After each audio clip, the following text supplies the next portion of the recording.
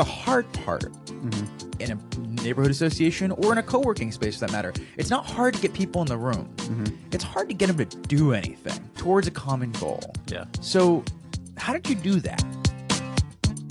What is up, my friends? Welcome back to a brand new episode of the Co-working Weekly Show. As always, I'm your host, Alex Hillman, and I want to take this chance to wish you a very, very happy new year. I'm excited to kick off 2017. We've got a ton in store this year for this show and otherwise, but I'm just excited to get into this episode and a lot of the stuff that we have planned, even just for the next few weeks.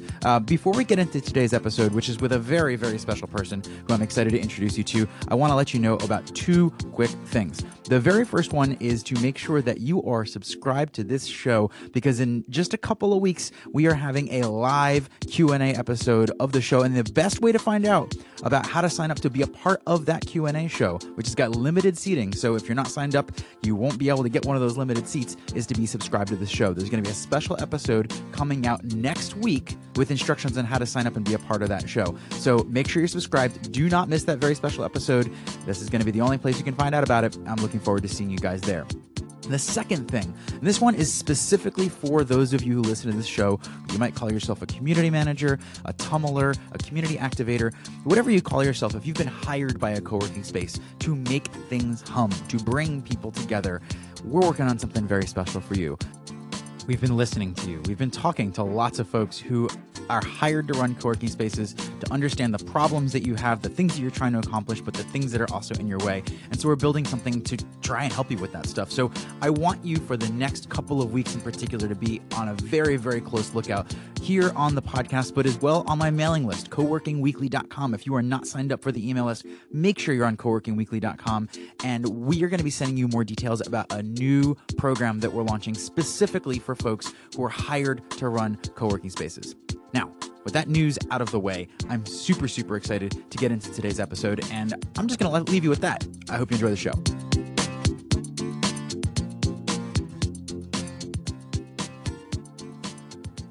More than 50 episodes into recording this show, like 2.5 years recording this show, there's a name, a character, you might say, in my life who's come up a couple of times, but hasn't actually been on the show itself. And that's my business partner here at Indy Hall, Geoff DiMasi. So I'm super excited to have Geoff come on the show today. We've got a lot of things we're excited to talk about, but I want to start by having Geoff introduce himself, because Geoff, there's a lot of things about Geoff, and I want Geoff to start that off.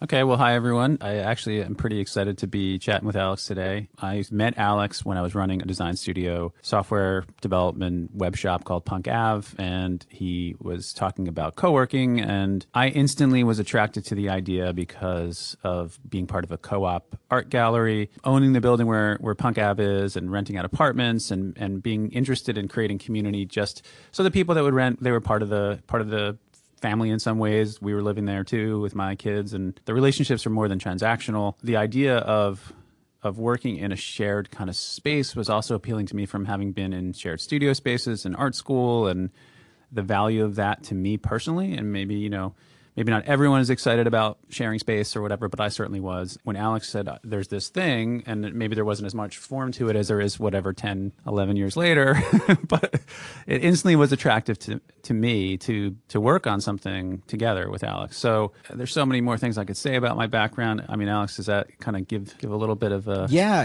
absolutely. Well, one of the interesting things about the way we've worked together over the years, there's been some ebb and flow. You're not at Indy Hall every day.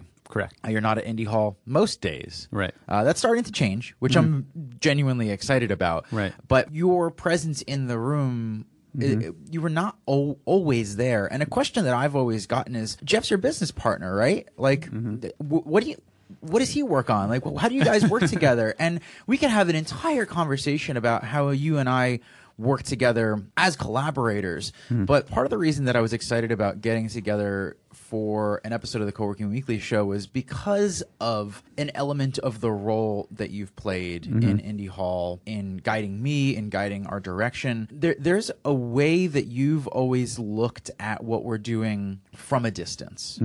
I think that distance, the fact that you're not here every day, makes you a really valuable asset to me and to the ongoing direction and execution of Indy Hall. For folks who are like myself, like Adam, like Sam, who spend every day sort of in the operational, I was going to say muck. When you're close to it, it sort of gets tough to see the forest for the trees.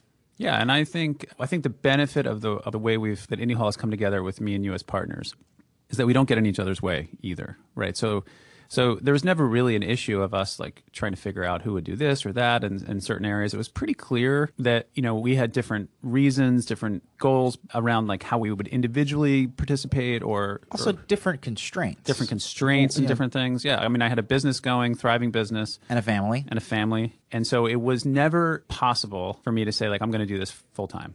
There was also something that I remember early on in the fact that you did not need space. Like, you had your studio, which had its own office. And it was one of those things that made it very easy to anchor that Indy Hall was not about needing space, but about needing there to be an ecosystem and what happens when that ecosystem has a place it can go. Yeah, exactly. I mean, not only did we have a space not only was I running a design studio out of a space, I owned that space. My wife and I own that space. So it wasn't like, oh, well, when the lease runs out, we'll just move into Indy Hall or something. Or, well, it always was like, well, we have this space. It was a shell. We renovated it. There was a lot of love and effort put into it. And in a neighborhood that we really care about in South Philly where, we started this civic association and been very involved civically, which is also another influence on Indy Hall. What I learned as being a community leader in that capacity. It was really never an issue, but I think that's where the term, clubhouse came for me. I would look around and think of places you can pop into where people know you and appreciate you, and that there's like we talked a lot about trusts in the early years, and I'm sure we still talk about that in different capacities. Maybe not always even use that word, but that's the foundation. Oh, we do. If there's a recurring theme on this show, it's definitely where that trust comes from, and trust and relationships are having those really, really tight interlocking components. Absolutely. Yeah, and I think that's actually a big part of why we work together too. I mean, I know that I trust you, so I didn't need to be there day to day to worry whether or not Indy Hall would be what it needed to be in my scene or the values that I believed in. So that was a big part of it. Right. I saw Indy Hall as an opportunity for the community to just get better together, to grow together, to help each other get together. I mean, the early people who got together, it wasn't like we're like, let's get all the rock stars in some category of whatever and get together. It was just like, who's interested in being involved and who wants to grow together and who wants to develop relationships. And some people were really accomplished in some skill or not, and other people have moved from one sort of profession to another in a sense, or their tactics they use are different because they learn things here, whatever. But for me, it was that clubhouse that I saw as the real reason that I wanted Indy Hall to exist, and I saw that being of value to people and to the city, to the neighborhood, etc. Well, and that getting better together is the thing that I want to dive into today. It's something that I think is still 10 years later at the heart of why Indy Hall exists. And I look at this time of year.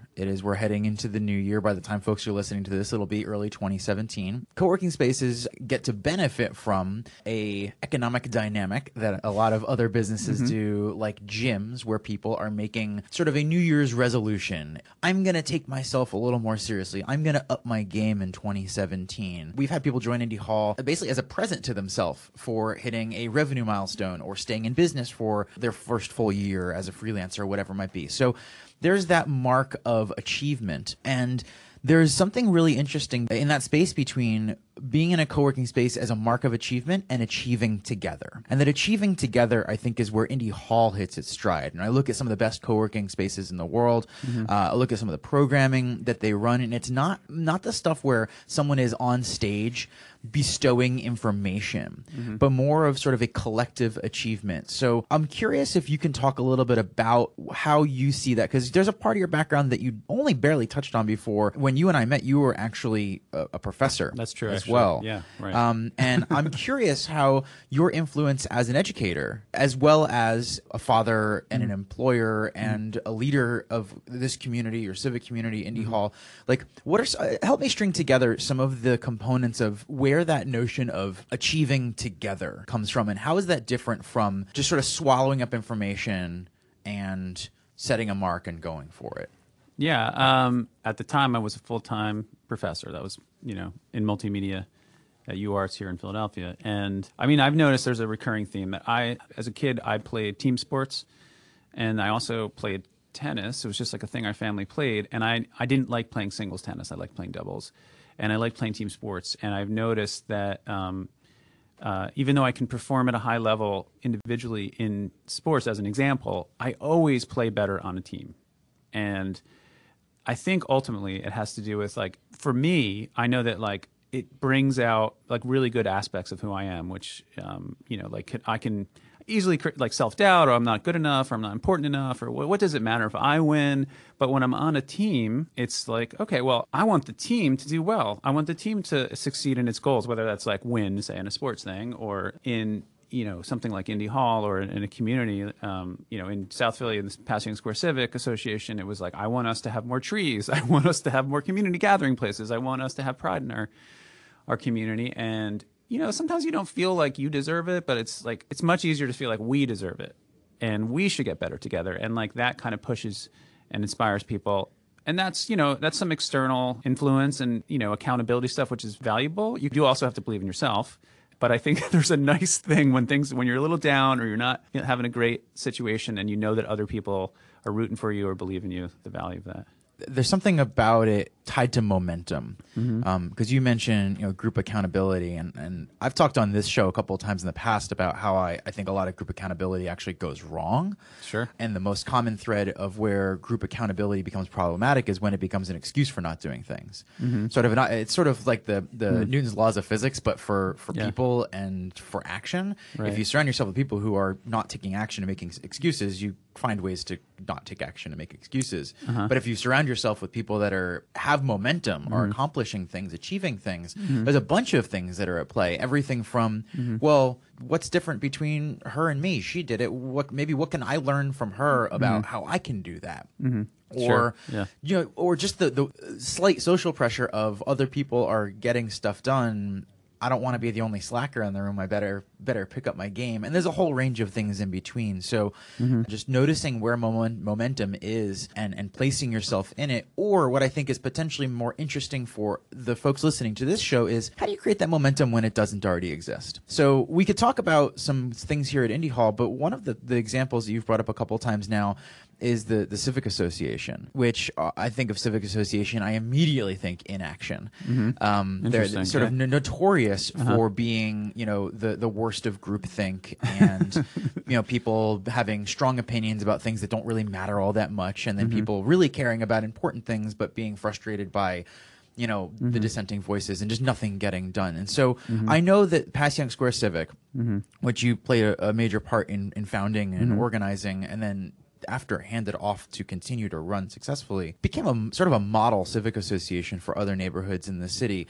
And from some stories you've told me and just bits and pieces that I know about the way you approach things, I wonder if you, looking back, have any insights on what made Passing Civic able to build momentum. Because I feel like once it's in motion, you're going to attract a different category of people who are already in motion. Yeah. But the hard part in a neighborhood association or in a co-working space, for that matter, it's not hard to get people in the room. It's hard to get them to do anything towards a common goal. Yeah. So how did you do that? Yeah, I mean, I think there's a couple of things that I'm thinking of off the top of my head. One thing is, like, I just had a deep love for the neighborhood, and that just sort of drove me to do what I thought. I would do sort of anything to include everyone. So I wasn't trying to create something to amass power, and sometimes that happens in civic associations. It's a stepping stone to politics or just whatever, just wanting to control something. Yeah. I just sort of fell in love with the neighborhood, and also just was a little sad to see people not feeling proud of their neighborhood.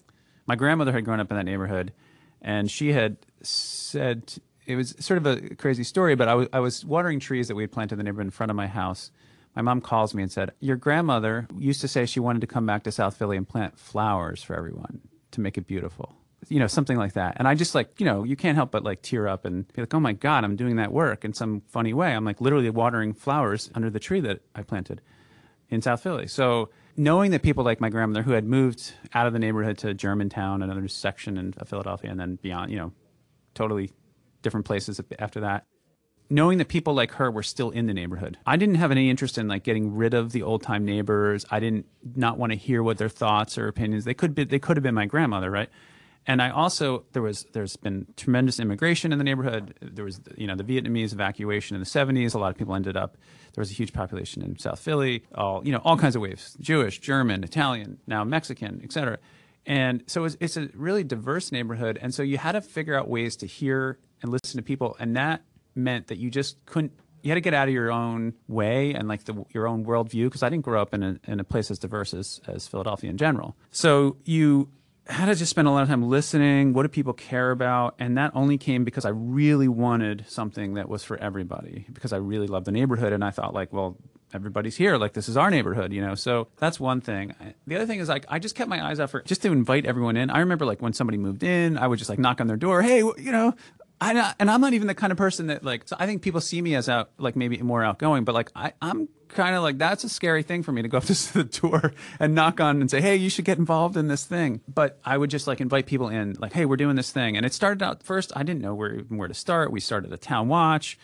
That was a little bit weird. The idea that I would be doing a town watch as a kid who had been sort of like a more counterculture kid growing up in college and stuff, I was like, I'm forming the town watch. This doesn't make any sense. But anyway, and then eventually you joined forces with this woman, Sue Montella, who was organizing her block against, there was a problem bar at the end of her block, and then she met me, and we were sort of organizing around cleaning up parks and this other problem bar that was causing disturbances and blah, blah, blah. And once again, I couldn't believe I was organizing neighbors around a problem bar, because like I'd been in many bars over the years. I drank at that bar. Right. So, I mean, and so there was just a lot of uncomfortable places that I had to go to and learn a lot about what motivates other people. And I think, I can't even remember your question. What was your question again? So the question, and I'm gonna extract a couple of things from what you said. Yeah. The question for those listening and maybe lost track of that as well is, how do you take something that does not have inherent momentum and build it? Mm-hmm. And two things that I heard you say that I think are super interesting, and I'm going to work backwards. Mm-hmm. One is that notion of an invitation, sort of noticing opportunities to bring people into a small action that they might already care about. Yeah. Right? And we talk about that a bunch on this show at Indy Hall. Mm-hmm. It's not about getting people to do things. It's about noticing what other people would already maybe like to do and finding a way to invite them to do it, ideally with other people who also want to do it, because there's almost always in any group of people larger than 20, 25 people, there are more than one person who wants the same thing, but they don't know that somebody else in that group of people wants the same thing. Yeah. So finding out ways to unlock that and bring that conversation to the surface, we sort of described that, to use the term tumbling, seems like it was a part of, people care about this bar as a problem, or people care about trees and flowers. And there might be some overlap in those people. There might be different people, but just sort of noticing the things that people care about and building group actions, group efforts around them. Yeah. The other thing that you said at the beginning that was a little more subtle about the generational component to the neighborhood, that there are people that were already there. You didn't want to change the way it was. You just wanted to make it available to more people. Is this notion, and I see this happening in a lot of co-working spaces and a lot of cities that are putting effort and money towards like innovation centers and stuff like that, and is this really, really kind of strange attitude of making something better. And I always correlate it to that feeling when somebody's like, hey, did you lose a bunch of weight? Which is like the nicest way possible of saying, hey, you used to be really fat. Sure, yeah. And when you approach building momentum in a neighborhood or in a city, in a co-working space, it could be very easy to say, hey, y'all are looking kind of lazy. We should probably pick up the slack and make this place better. Yeah. But the word better is like dangerously loaded with, well, what's wrong with it to begin with? It's pretty judgmental, right? Yeah. I think that's the lucky thing I had. I couldn't, even if human nature is to be judgmental, I couldn't look down on my grandmother, right? So I got lucky. I got a break, right? So it made me really listen and understand people. And there's other neighborhoods in Philadelphia where it's almost like Disneyland for the people moving in, because there was nothing there. So it's like, okay, we're just going to kind of put a fake new neighborhood in here. In the neighborhood that we were in South Philly, there were people there for a long, long time, generations, very rooted people. And there were people that had moved out and moved back. And there was just so many layers, right? So it would have been really judgmental to just be like, oh, these people, that they need to be better in some way, or they're doing something wrong, or whatnot. And And it would have created like a separation, and I think it would have been a lot less successful in the long run, because a lot of what happened was some of the very rooted people with a lot of connections and relationships and, went to elementary school with this person, with that person. As they got involved, they started to like open doors for us too, right? So we got to tap into deep history and relationships that it would take us years to build. And so like coming in, I think like the co-working model where someone comes in and like there's something wrong with the city and we need to attract millennials or something is a really, I think, bizarre idea. And it just sort of discredits all the great people that are already there. And I know that, in the founding of Indy Hall, we took a very different approach. I know that you were out there finding and connecting, and you've talked a lot about this before, but people already doing things and just kind of bringing people together in different ways as an important starting point. And I think there's a lot of similarities that we weren't just like, oh, Philadelphia has nothing going on. There's nobody here doing anything cool or interesting or meaningful. Even though it kind of felt that way. It did feel that way, and people would say that. But once people started to come together in Indy Hall, and once people started to come together in the neighborhood, it changed. I mean, one of my favorite stories is there was a guy who would show up at zoning meetings, and in zoning meetings, they would happen once a month, and somebody wants to do something that's outside the zoning code. They want to add a roof deck or build on more than 70% of their property because you need to have like 30% open for water, things like that, right? There was a guy who would show up and complain a lot, and he would often like tell a story like, my wife's family has been here for 3 generations, and this is not how things used to be done, or whatever. There would be a lot of, I think he was feeling disenfranchised, right? So one day I was walking down Broad Street, one of the main north-south streets here in Philadelphia, and he was walking too, and I just went over to him and I said, hey, John, which was his name, would you like to join the zoning committee? And he was like, yeah. Okay. We talked a little bit, and he did a little more venting, I think, in that walk. I can't remember, it was years ago now. But he did join it. He ended up leading the zoning committee, and people talk about him as being one of the best leaders of the zoning committee in the neighborhood. And he continued on after I left the board, after I stepped down as president. And I could have never invited him in, right? I had the power in a sense, but inviting in, it changed everything. Now he became a participant in a totally different way. All right, I have to ask. So you spent weeks, months, maybe years observing this guy appear a troublemaker to a group.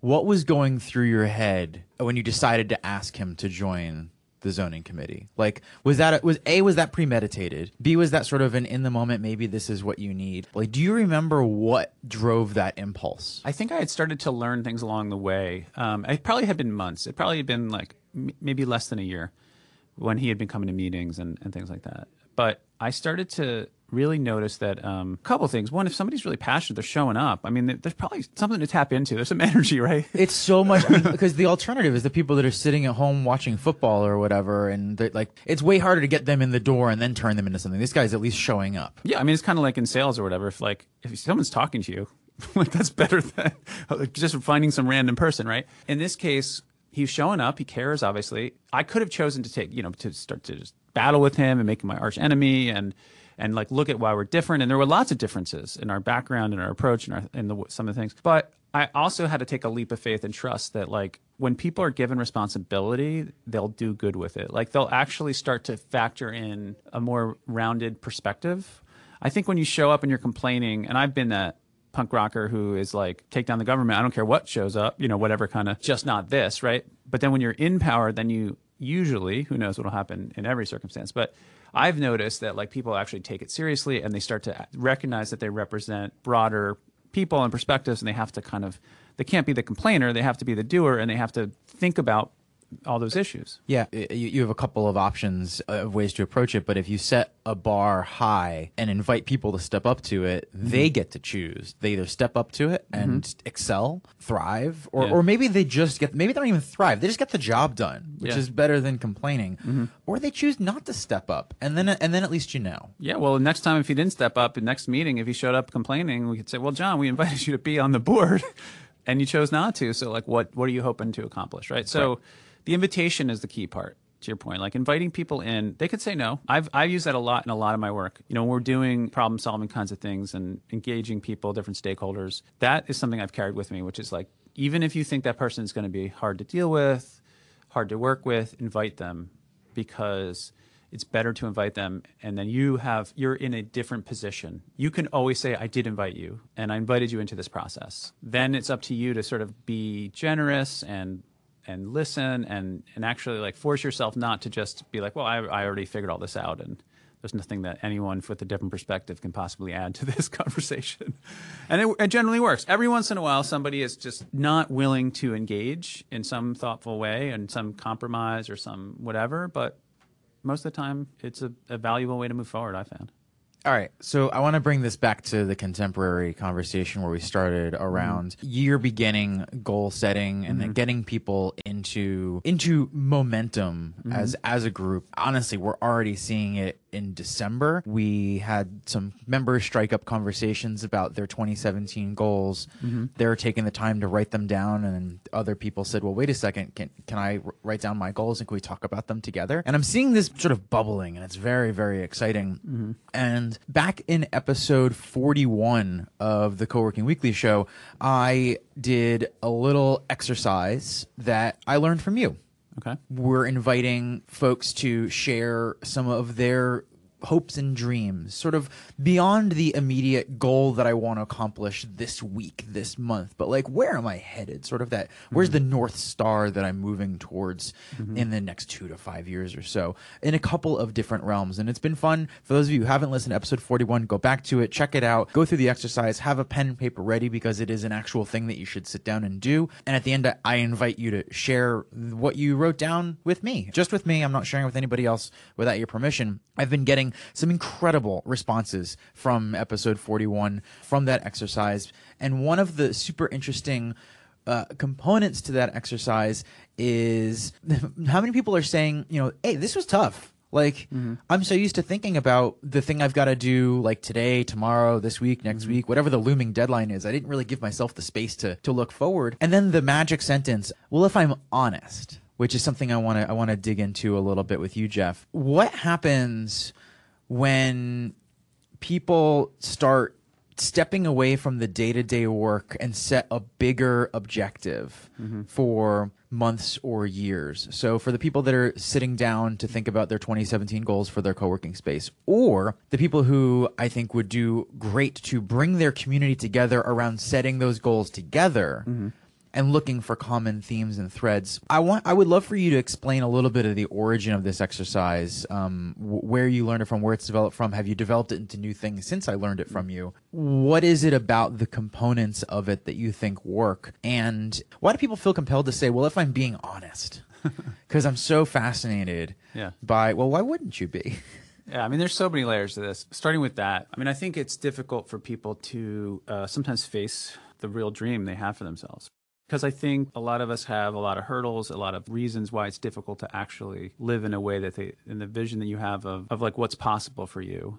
There's like a bunch of things in the way. And I think a lot of people, when they set goals, they start to like talk about habits. I need to walk every day. I need to lose weight. Blah, blah, blah. That's all irrelevant. That stuff is meaningless without having a vision for yourself in the future. And in the description you talked about, in the exercise you talked about, which we did several years ago at an Indy Hall retreat that I led. It's funny, I haven't done that exercise in a while, so it's awesome to hear that it's living on in exactly that way. But the spirit of that exercise has a lot to do with alignment.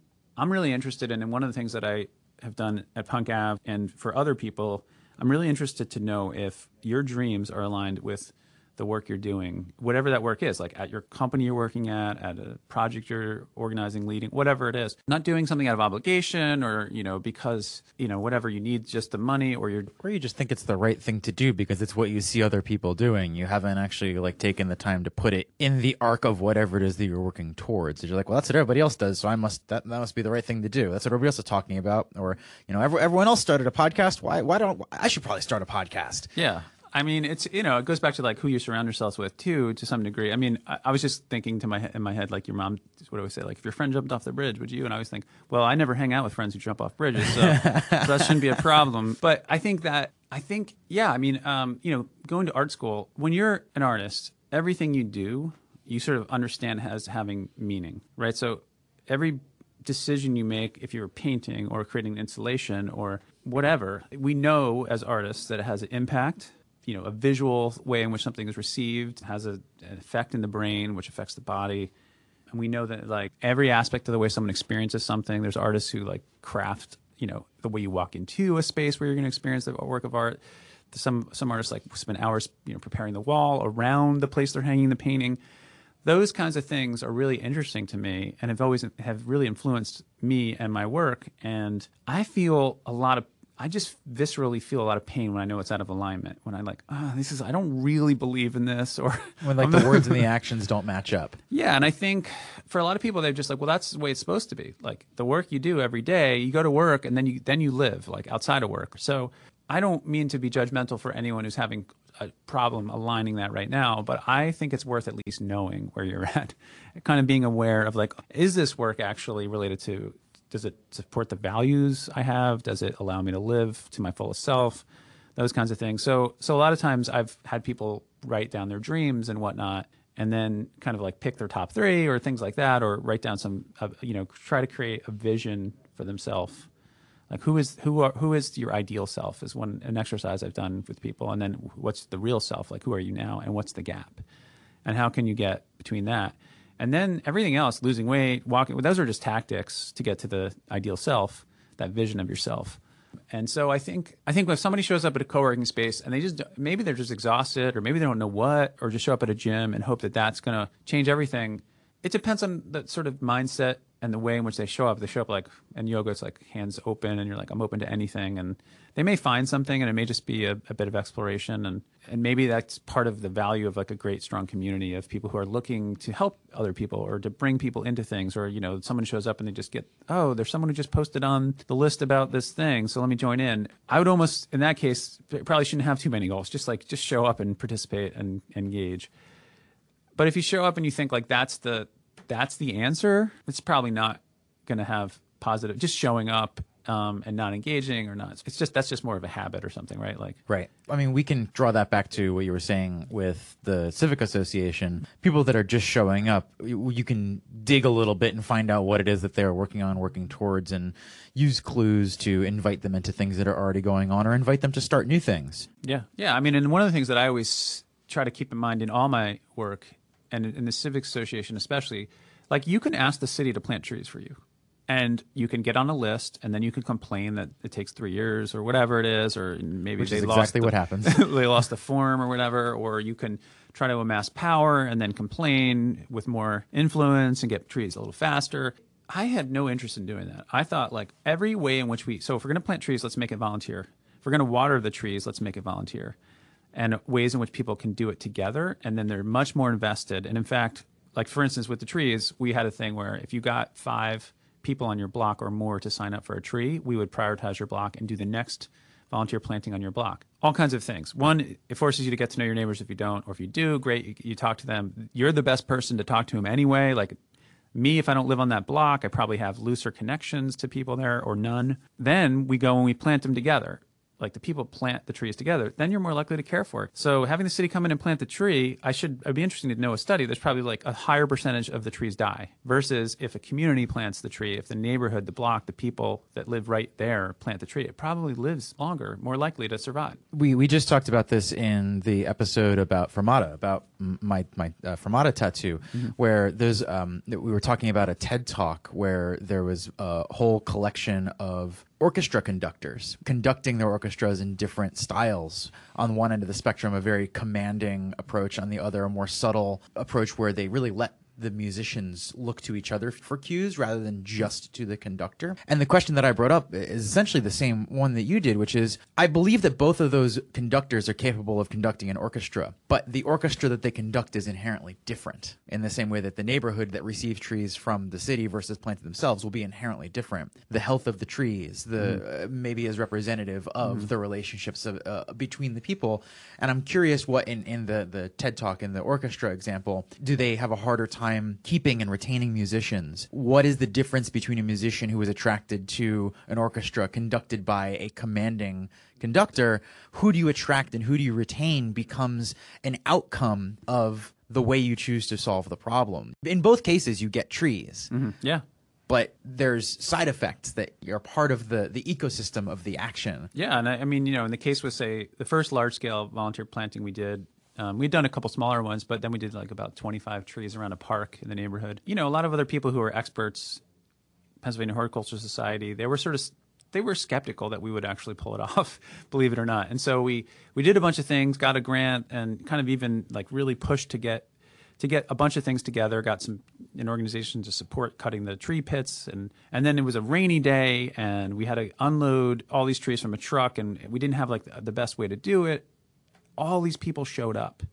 And some people from Pennsylvania Horticulture Society, PHS, showed up, and they had, they've led a lot of tree planting things, but never at this scale of volunteer had they seen, in bad weather, people showing up together to put the trees in the ground. And they were actually really inspired. They were like, that was amazing. Like that made them feel better about their work. And then we went on, what was great is we went on to do something called Wine and Water. We got wagons, we'd filled them up with wine and tools and whatnot, and we'd go around and water the trees every week as a community. And the side effect of that was, well, first of all, it's probably illegal to have the wine out on the street, whatever. We didn't worry too much about that. But it created a social event for people to come together. We cared for the trees, but also like conversations like, what about this? It sparked other action in the neighborhood, right? So we had a weekly thing, a weekly reason to get together that was both social, so people enjoyed it. It did a practical thing because trees do need water. And nobody lived there because we're around a park, right? So it's especially important. But, like I said, it triggered these other, I can't even remember all the details, but I just remember it being very important that we gathered weekly and that things grew. And it just makes you feel good, to be together with your neighbors and to start to, continue to build relationships with them. What's new these days in how you set goals and how other people set goals? Because I think going all the way back to the beginning of this episode, a big part of the role that you've played at Indy Hall is helping me think about how I set goals and how we as a community set goals and how people in our community as individuals set goals and achieve them together. One of the things that I have spent a lot of time using or utilizing or leading people in or using for myself is very much around vision. So, pick a time out 5 years, 10 years, 15 years in the future and write a version of yourself 15 years, if you were living your ideal life, what are you doing? I got that from Zingerman's Deli out in Michigan. So I'm always just out there. I'm always looking for ways that people are doing this kind of stuff and trying things out. But in the example that he gave, it's, write it as, what are you smelling? What are you tasting? What are you touching? Like, get it as visceral as possible, and then spend a little time and this may be combining some other things too, but spend a little time just being in that space. Like, just visualize that space for a while. See how good it feels. And then, then think about, okay, what's the gap? Like, what do I need to do in between now and that 5 years or 10 years? Because that just gives clarity or focus. It's easy to make a list of things you ought to do, should do, somebody else wants you to do, that your mom thinks you should do, whatever. You think that it's the right thing to do. But it's actually, I think, a lot easier to start to visualize what you'd want to be doing in an ideal day 5 or 10 years in the future. And I think probably there's a component that's going to be related to personal, related to family, community, work. All these levels are just going to be in there, and think about that too. So what is your family doing? Where do you live? What's the community like?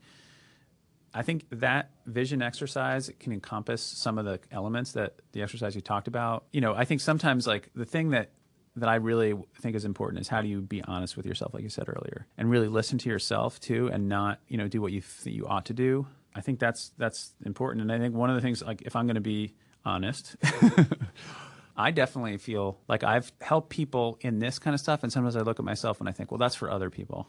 That's for other people who are going to achieve these amazing things in life. And my real satisfaction comes from helping other people achieve their amazing visions for themselves. I think I've come to be aware of that over the last year, that was just an excuse for myself, right? That I was helping other people achieve these amazing visions for themselves, but not for myself. So I think the only reason I'm talking about that is I think there's always some way to get deeper and to understand what you really care about, really where you want to be, and what's in the way of that. Even for somebody like myself, who's very deep into this, tries to face the hard things for myself or whatever, you can just convince yourself that, like, well, this is my work. And yeah, I mean, I see that in a lot of folks who start co-working spaces, who lead co-working spaces, who are hired to run co-working spaces. They get an immense amount of satisfaction around helping the people around them succeed, or in some cases, not even helping, just being in proximity to other people achieving and in motion, but never stop to figure out what it is that they want for themselves. Yeah. And it's almost, to a degree, I think there's a danger of the high that comes with being in a co-working space and being surrounded by things that are on the spectrum from impactful to simply exciting. and not taking a second to step back and saying, well, that is all of those things. That's great, but what am I doing with it? Not just for other people, but for myself. Where am I in this? What am I getting out of this? And I think it's one of the leading contributors to burnout in the co-working community building industry is people come in, they give immensely, or they surround themselves with a set of expectations, and they never take a second to step back and go, well, wait a second, what am I working towards? Or designing all those interactions around something that's going to get them closer to a bigger picture goal. And I think part of that is people coming in simply inexperienced. You know, I think the reality is most people that are wearing the title of community manager, this is their first time doing that, right? It's a fairly young industry under that title. Yeah. A lot of people starting co-working spaces are first-time business owners, so they're not just dealing with co-working stuff, but also like first time operating a business, all those sorts of things as well. So, you know, I think we end up with a lot of weight of just getting the job done. I get emails in my inbox every single week from people that are, their number one stressor is opening the door. Like literally getting the door to a new co-working space open. And I, to be honest, really get excited when I get to tell somebody that is the least exciting day of your life. Yeah. The destination is not the co-working space. Yeah. Running a co-working space, that's what I would say. I mean, I think I saw what you did there. Yeah. Like that I think is exactly the problem that I had in that work I was doing. And I think exactly people leading co-working spaces, I could see that happening because people who, I would assume a lot of you care about people, a lot of you want to see people fulfill their dreams and goals, and that you've lost track of your own, and you think your goal is to open and run a co-working space. But that, I always say, like, co-working is a really boring business in terms of its logistical functional aspect, like the challenges of it, of space, right? They'll just wear you out. It's just boring. But those things become light work if you are heading towards your own vision, right? So like, you're not going to get burned out if like you are on a path that you're excited about. And even if it takes you 5 years to get there or 10 years to get there, if you know that every day you're getting closer to that, all the other stuff, like the part of running the space, you're never going to complain about them. And you're going to find ways around making that all work. I mean, I think one of the things that we did well in Indy Hall was like, we didn't make it our goal to run a co-working space as like the top goal. We always said like, there's other things we want to achieve as well. And like, we want to lead and participate or do different aspects and that we see Indy Hall being an important place for people, a community of trust and all those things. But it wasn't the end point for us. The place is a tool in a tool belt of lots of other tools. Yeah. I mean, even when we started, and, you know, I know that when we brought on someone to help us run the space, when Dana was the first, I forget. Den Mother. I was going to say that, but I don't, you know, one of the things that I know when we got got coffee or something around the corner here and talked about was like, we can't make Dana be working for Indy Hall only. We have to have her also have goals and support her in something bigger and be a member of the community, right? And like that, I think, you know, I try to think of myself as a member of Indy Hall in that way, a member of the community today. And, you know, even as you said, I've actually been working out of Indy Hall more lately since the move. So I guess that's about 4 months. And I'm just here as a member, you know, and I am enjoying what that means to be, right? Like I'm not coming in here expecting anything different from anyone else. You know, I'm on a path and I'm trying to like work towards the things that I want to achieve. I want to work towards the vision of my life, right? That I want to live. and part of that is being here, you know, in different ways. So I want to end on that note and ask you a question that we like to ask guests on the show, which is at this point in your life, and it sounds like you're maybe forming or remolding this in a way, what does a perfect day of work look like for you? Oh, man. That's totally hard to answer right this second, but I can probably answer it. I think for me, it includes time to reflect and work on something, to make something, to create something as sort of key for me. So that could be writing something, like synthesizing thoughts and writing something together, or physically making something. You know, a background as an artist, I like days where I would print things, you know, design and make something, print, silkscreen something, or put together something, or, you know, lead, you know, I really love leading retreats or, you know, designing that experience. So if I'm sitting there spending, what exercises I'm going to do with people and building out some sort of deck to lead them and maybe creating some exercises, like tools that support those, like papers that I might give to people or whatever it is. To me, that is an important part of my day now, making something. And it doesn't have to be like one particular thing. And I think I spent a lot of days over the last several years of my career being, you know, I used to say like I do a lot of blocking for people so that they could carry the ball, right? So like, you go over here and you be the person doing some productive work that we're making something that we're going to give to a client or whatever it is. I'm going to run interference and make sure you don't have interruptions. Yeah, so you have no interruption. I'm going to take all that because like I'm actually pretty good at that. I'm good at like just fielding unexpected things or and just because I'm good at it doesn't mean that I enjoy it, right? So Yep. And that's, I think, I could see that being a problem for a lot of people. And so I really have come to recognize that I just need to make something, to move something forward in a way that is, taking together disparate thoughts or just bringing together parts or something for me to feel happy and satisfied in a day. And, I could, if I spend the first hour of the day making something, like basically the rest of the day, I'm like, whatever. Like, I'm good. I could, someone could need, I don't know, whatever. There could be all kinds of like crazy things that happen after. And if I felt satisfied because I've made something, I just feel really, really good about it. So if all you're doing is reacting all day long, and there's been many days and all I was doing is reacting to email, to people, to problems that came up, to whatever it is, and just being like, okay, that's my job. I'm supposed to do that. At the end of the day, I'm burnt out, and I think my brain still wants to make something. So I go home, I'm with my kids, I'm distracted. I'm like, I think my body's telling me, you still need to make something, like to feel, I don't know. But I don't know. I think that's probably the best way I can answer right now. And I mean, I know that I'm feeling like more and more inspired to, start making films again, to start recording and telling stories again.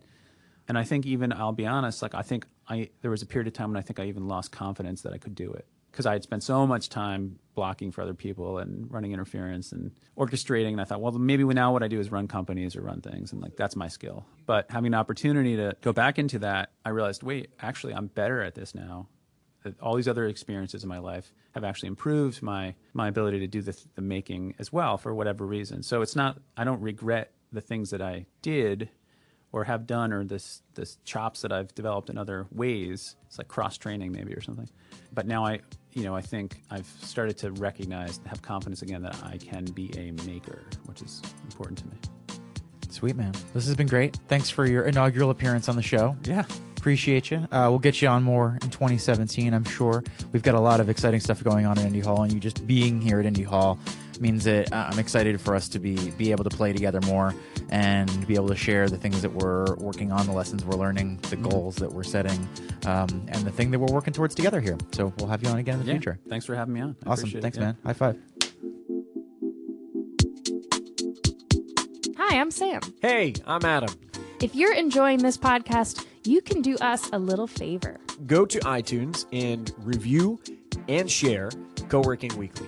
And you do that by going to coworkingweekly.com/iTunes. Sam, I really like this show. I do, and I want to review the show.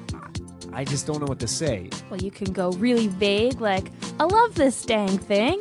Or you could go a little more specific, like, listen to Co-working Weekly has really made my experience running a co-working space smoother and more thoughtful, and I connect so much more with my members because of it. That is really specific.